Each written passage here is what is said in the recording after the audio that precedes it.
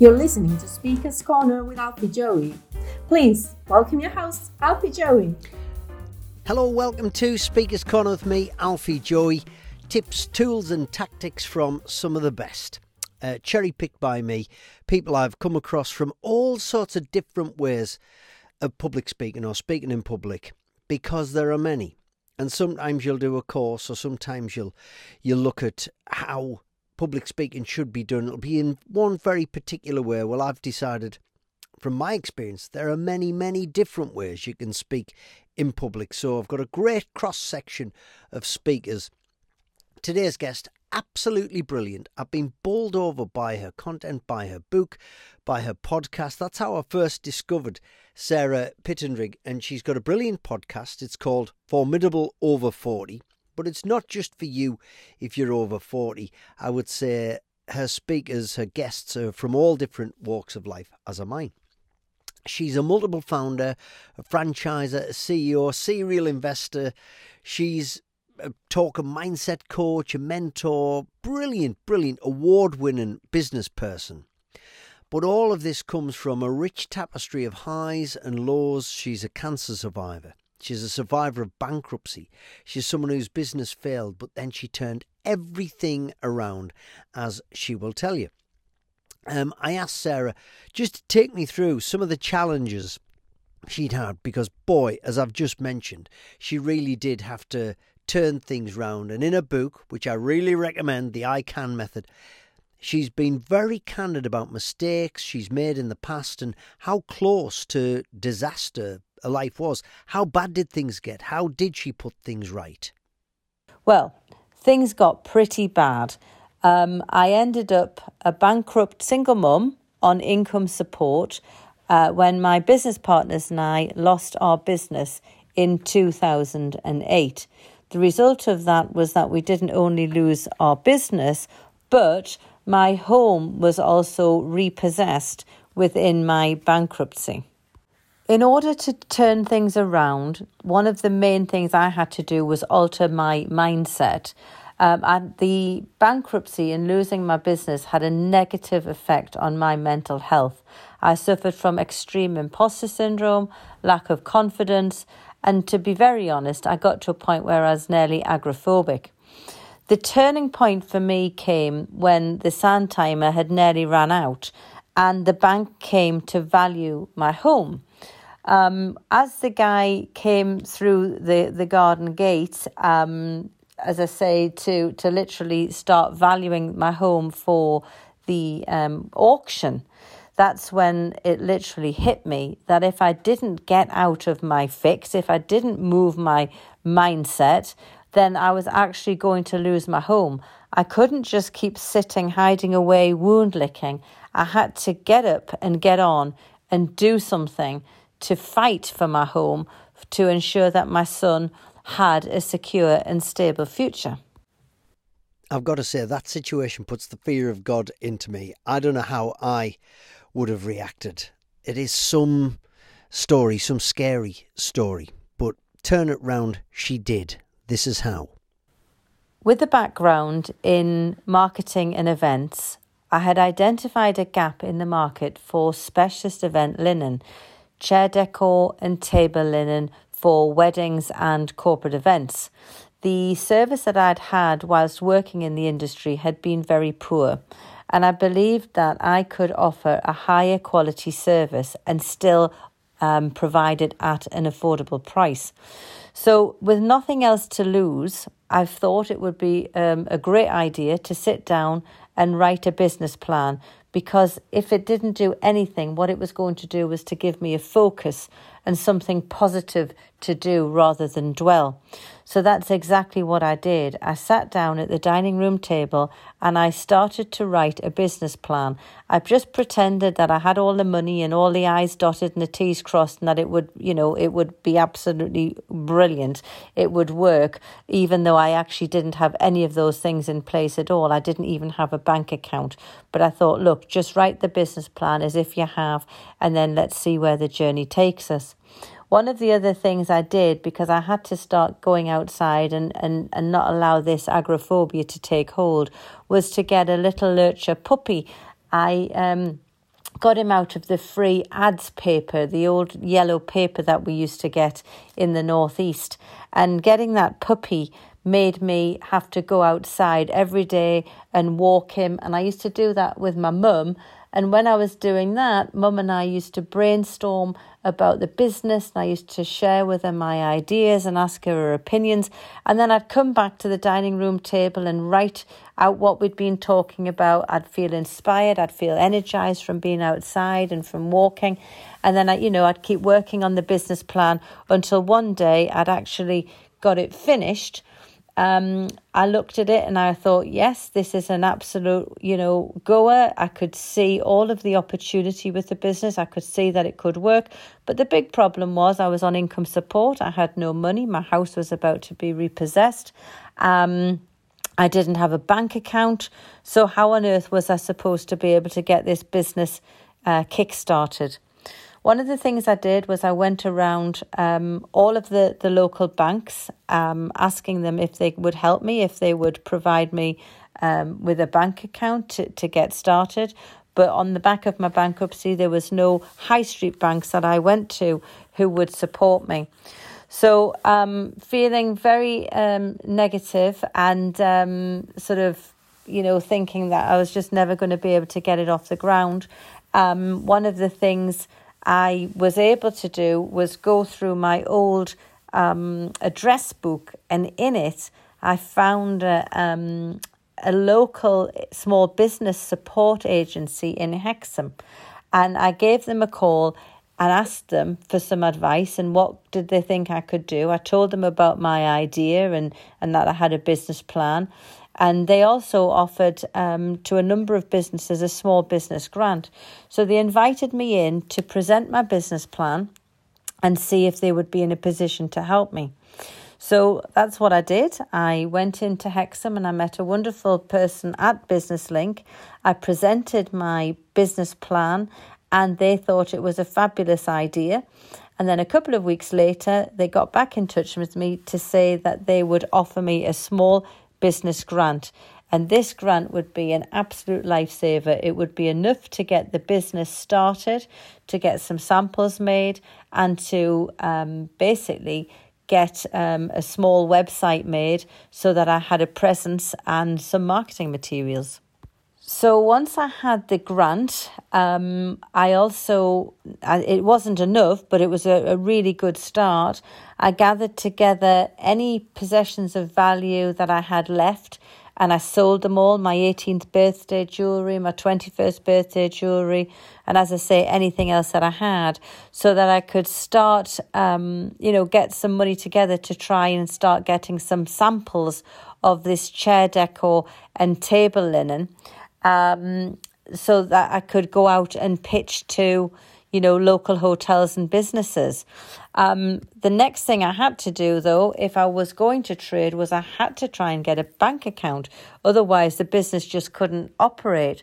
So I actually typed into Google, how do you get a business account or a bank account when you are bankrupt? And there was a forum came up and it suggested the Co-op Bank. So I got in touch with the Co-op Bank and they very kindly offered me a bank account. Obviously, I wouldn't have any overdraft or credit facilities, but I got a debit card and that meant that I was in a position to trade because I could buy things, obviously, using the debit card. I could lodge money in the bank. My clients would be able to pay me. So now we've got a business plan, we've got a bank account, we've got a small grant. We're able to get some samples made and very nearly ready to trade. I named the business Simply Bows and Chair Covers because I wanted it to be very clear about what we did. I didn't want to be a jack of all trades because I saw that by being a specialist in chair decor and table linen that I could get the support of other suppliers such as florists and the local cake makers and stationers, etc. So rather than going out in competition with them all by, as I say, being that jack of all trades, by being a specialist and delivering a high-end product, I could get other professionals on board was the idea, and that we would be able to cross-refer and collaborate.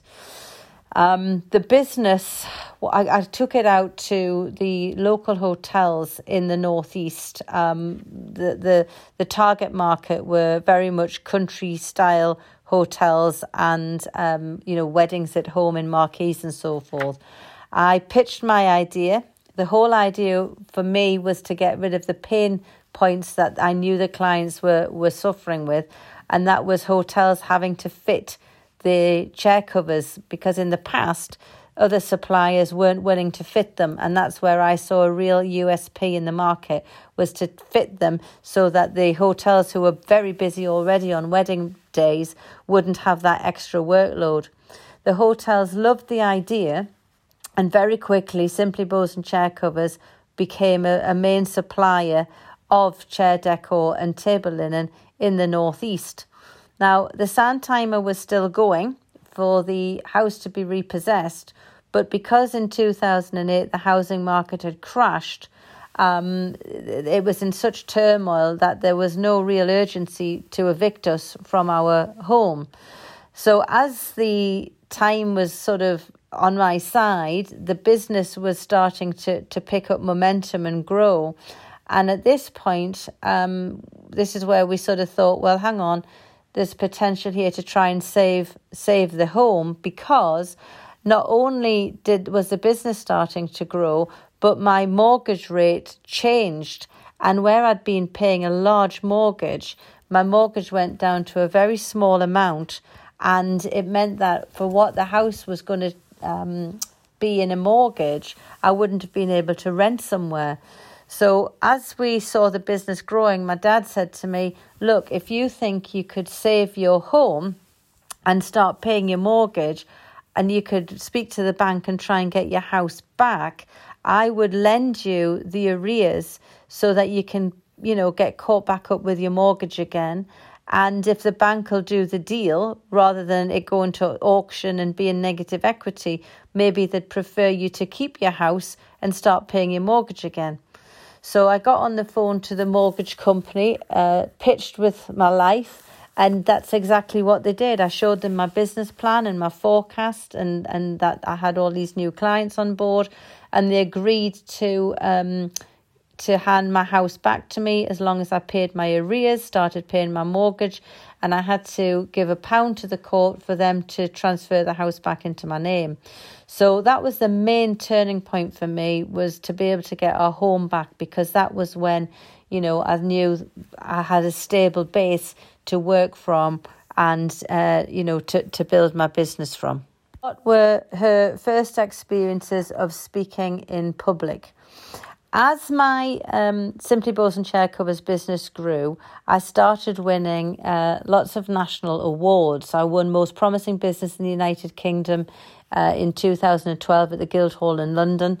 And on the back of that, plus winning the North East Business Awards and all of those, etc., I started to get asked to speak. And I did quite a bit of speaking for the Entrepreneurs Forum in Newcastle. So I would speak at, business events, after dinner events and enterprise events. We'll have a quick break and a word from our sponsor. The North East Nipple Project is a not-for-profit organisation founded by two North East permanent makeup artists, Megan Jones and Amanda Patterson. Their aim is to provide free areola tattooing for women who've undergone a mastectomy and breast reconstruction as a result of breast cancer, to help regain confidence and empower these courageous women.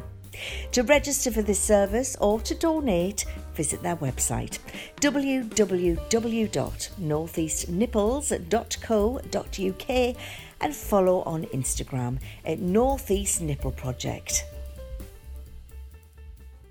Right, back to the podcast. Wow, it's deeply dramatic, isn't it? This could be a film or some kind of TV drama. All those highs and lows and that sacrifice, selling her own jewellery, her own precious items, just to get to the next phase, to become a success. So she's a success. How did she turn that into speak and work, and what were Sarah's first experiences of speaking in public? What does she remember about that? Speaking in public was something that I found very, very difficult. I had, as I mentioned earlier, suffered from agoraphobia, and it was very much about shame and fear of being seen in public and speaking up after losing the business and being bankrupt. I felt that I'd been judged and that everybody was talking about me, and I saw myself as a failure. I felt worthless. So I had real imposter syndrome about speaking in public and sharing my story. Even though I was a multi-award-winning entrepreneur, I couldn't shake off the fact that my partners and I had lost a business in 2008. So for all people were celebrating my success, it wasn't something I was able to do for a very long time afterwards. Nice mention there for the Entrepreneurs Forum, who've been very good to me as well and given me a break in many, many ways. So it was nice to hear them mentioned there. I wonder what Sarah's favourite parts of speaking in public were, and what was most challenging, certainly in those first appearances on stage. So my most favourite element of speaking in public, believe it or not, is always the Q&A. I love to have done my speech and then to have that interaction with the audience. I love to hear what sort of questions they've got, and I try to give as much value back as I can to help and to support them. In terms of preparation into making a speech, it depends what the client's asking for.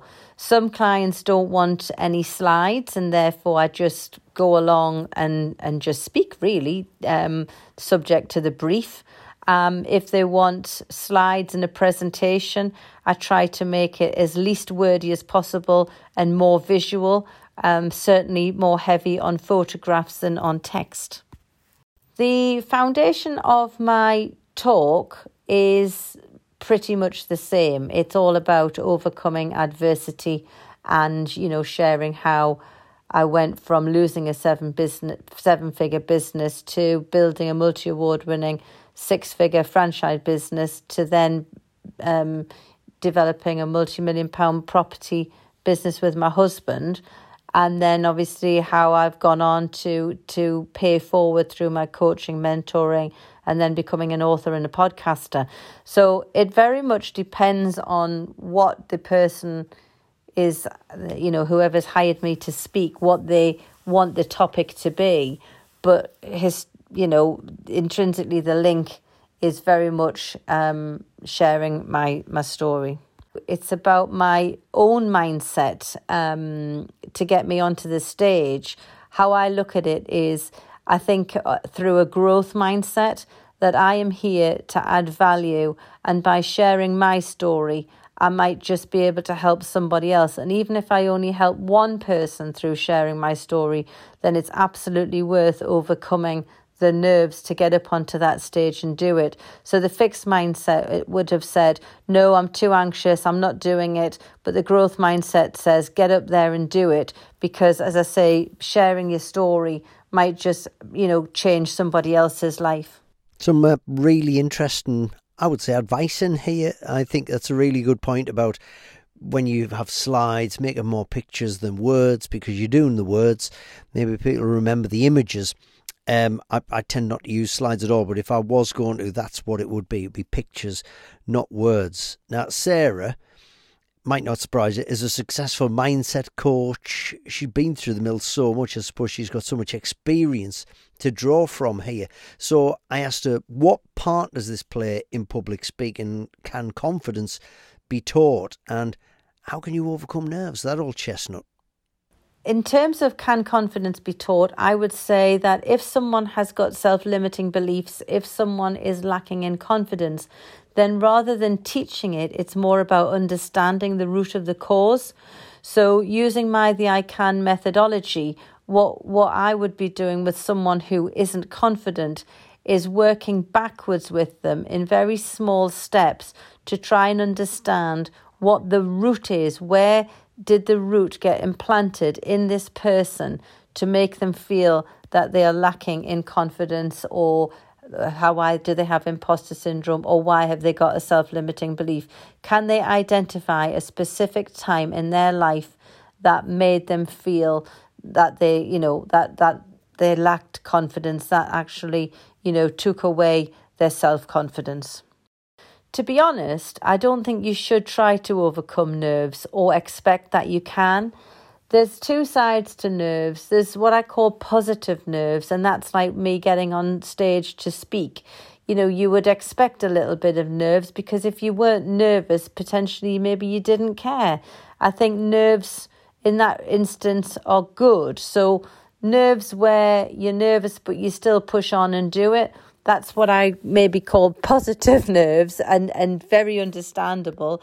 The nerves that stop you doing anything and restrict you from achieving your goals or realising your potential, well, then they're the nerves that you need to understand where. And that goes back to that lack of self-confidence, those self-limiting beliefs. Where did those nerves come from?